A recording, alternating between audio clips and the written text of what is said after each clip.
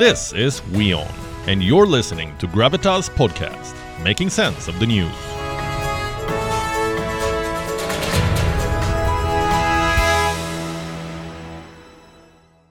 And our next story is from the United Kingdom. But before I start off, I want you to look at an advertisement. This one. This ad was posted by the Twitter handle of the UK's Labour Party.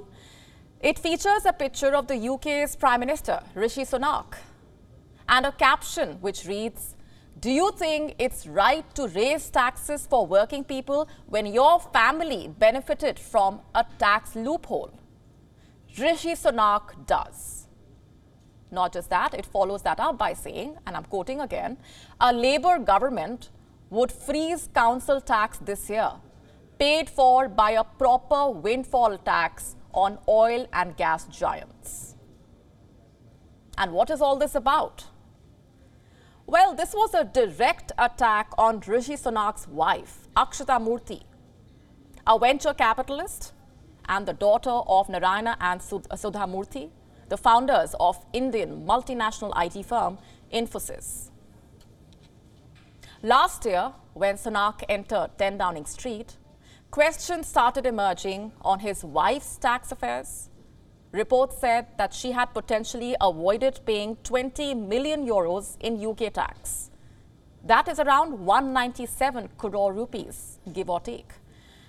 And how? Well, through her non-domicile tax status. And what's that? A non-domicile status typically applies to someone who was born overseas and spends much of their time in the UK, but still considers another country to be their permanent residence or domicile.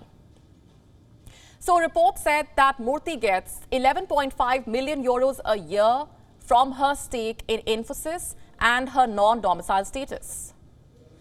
And this news, of course, did not go down well with the British opposition. They called it breathtaking hypocrisy. They accused Sunak of raising taxes on others during a cost of living crisis, but letting his wife reduce her liabilities. Akshata Murty has promised to pay her UK taxes on all her worldwide income, but the controversy has not died down. The Labour Party is still latching on to it to discredit Sunak's work as the Prime Minister. In fact, here's what the leader of the Labour Party recently said about this. I'm quoting, "Rishi Sunak is the chief architect of choices prioritizing the wealthiest and of the government's failure to get a grip of the economy and get growth going. The voters must know that Rishi Sunak's fingerprints are all over their struggling household budgets." Now, here's the thing. Citizenship of an individual living in the UK is irrelevant when it comes to non-domicile status, as it is possible for a UK citizen or someone born in the UK to claim that they are a non-dom.